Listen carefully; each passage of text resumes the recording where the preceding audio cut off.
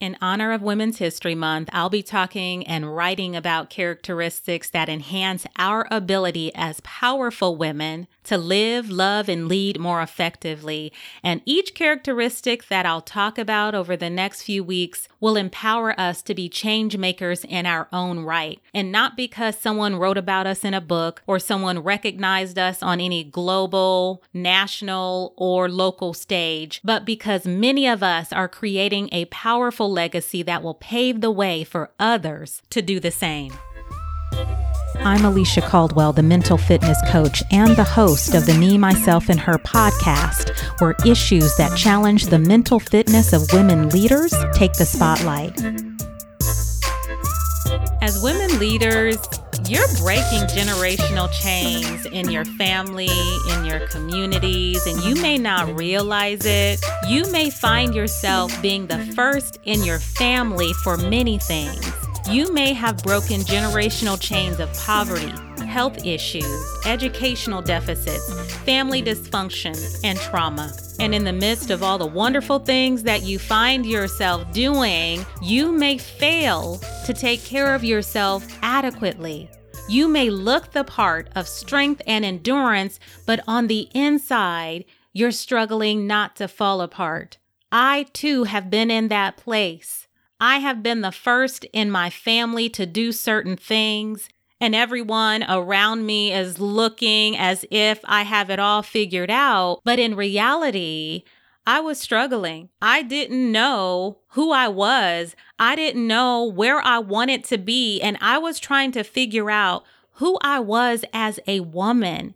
And my self-esteem was lacking, even though my performance was doing well. The woman that I actually was on the inside, she was breaking under the pressure, and my self-esteem was suffering the consequences. See, here's what happens. We look the part while we're struggling not to fall apart. We focus so much on the external factors and how we look and how our hair is put together and what clothes we're wearing, and we forget that self-esteem is an inside job. It has nothing to do with that external facade that we portray to the rest of the world. And while you're looking the part, you lack confidence. While you're looking the part, you have no self-respect. While you're looking the part, your self-compassion is lacking. While you're looking the part, you are suffering from self-neglect and self-criticism. Being a successful woman leader over the long term, it's not about being successful on the outside, even though those things will come. It's about being successful in who you are as a woman in mind, body, spirit, and relationships. Being successful in those areas from the inside out.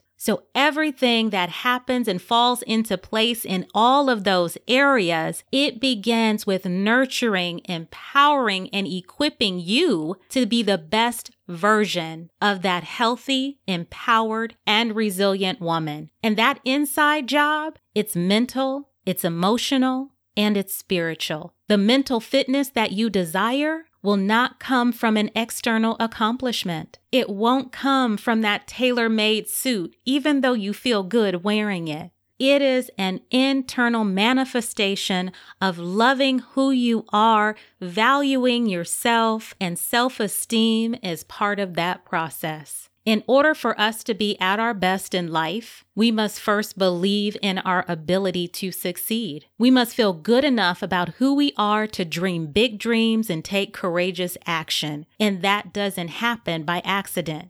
Many women don't recognize that they have an issue with self-esteem because they don't know the signs. They aren't working to build it because they don't realize that it's broken. And today we're going to talk about a few of the signs and some tips that can help you to nurture your self-esteem and improve your life. Self-esteem is developed at an early age, and it involves how much we feel valued, loved, accepted, cared for, and thought well of by other people. How others treat and care for us during our formative years of development, it impacts how much we value, love, and accept ourselves as adults. The good news is, even if our self-esteem wasn't nurtured well as children or was damaged as an adult, it's not too late to improve it. With the right tools, we can enhance our self-esteem, but we have to start by recognizing that there is a need. Once we recognize it, we can find the strategies and implement those strategies for a healthier self-esteem. But like I said earlier, many of us don't know the signs that there is a need for improvement. Whether we realize it or not, our self-esteem can be damaged in very subtle ways that over time hinder our self-respect and self-confidence. It may be a result of a relationship that wasn't very good for us. It can be issues or concerns that happen in the workplace, or it can be based on lived experiences over the years through childhood, young adulthood, and so on. There are things that happen to us that can harm our self-esteem. So if we're not vigilant, if we're not paying attention, those effects can linger. Here are 3 signs that your self-esteem may need a boost. And the first sign is self-criticism. And when we're in this space, we have an automatic response of negativity when we make a mistake. Our internal dialogue is negative self-talk, and it occurs more often than the positive. And it may include statements like, I'm not as beautiful as she is. I never do anything right. Everyone at work thinks I'm an idiot. That negative self-talk is one of the biggest offenders when it comes to low self-esteem. Do you know why? Because we can't get away from ourselves. One way that you can improve in the area of self-criticism and negative self-talk is to commit to talking to yourself like you would talk to a best friend. You would never call a best friend stupid. You would never tell her that she was ugly. So why are you so comfortable telling yourself these things? Your relationship with you is just as important as your relationship with those around you. If you wouldn't say it to your best friend, don't say it to yourself. The second sign of low self-esteem is comparing yourself to others. You feel as if you must measure up to an external standard of beauty or accomplishment, and by scrolling and looking at what other people are doing, you start to feel worse about yourself. You believe that if you don't live up to that standard, then you're a failure. You may find yourself looking at other women, what they are doing, and seeing them as better than you, and then deciding not to move forward with an idea or a goal because you can't live up to whatever you perceive they're better at than you. Here's a tip to keep yourself from falling into the comparison trap. Acknowledge your strengths. Focus on what you can do versus what you can't do. Recognize that the beauty of who you are is in your difference. It's in the things that don't look, feel, or sound like anyone else. And if you are looking up to and seeing the wonderful things that other women are doing, see it, applaud them, and gain inspiration from their success, and believe that your unique blessing is on the way, because if they can do it, you can too.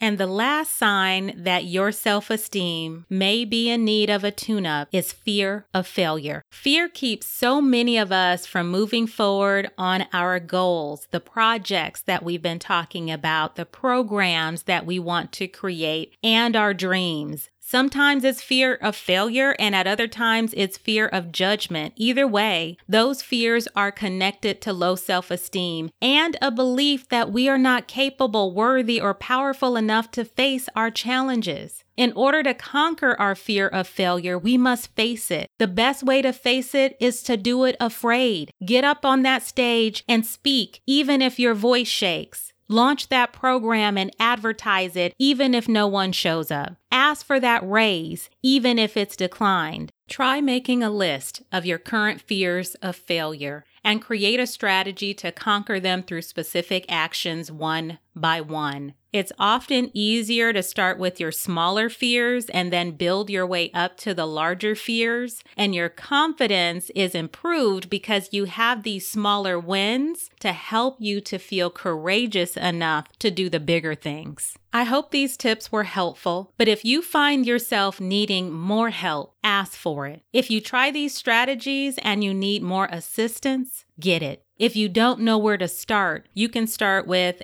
a book on self-esteem or self-confidence. Consider hiring a therapist or connect with me for a consultation about mental fitness coaching. No matter the method you try, just know that your self-esteem and what it means for your life is worth it. Know that feeling good and worthy and empowered to be the best version of who you are, it's worth the challenges, it's worth the time, and it's worth the change.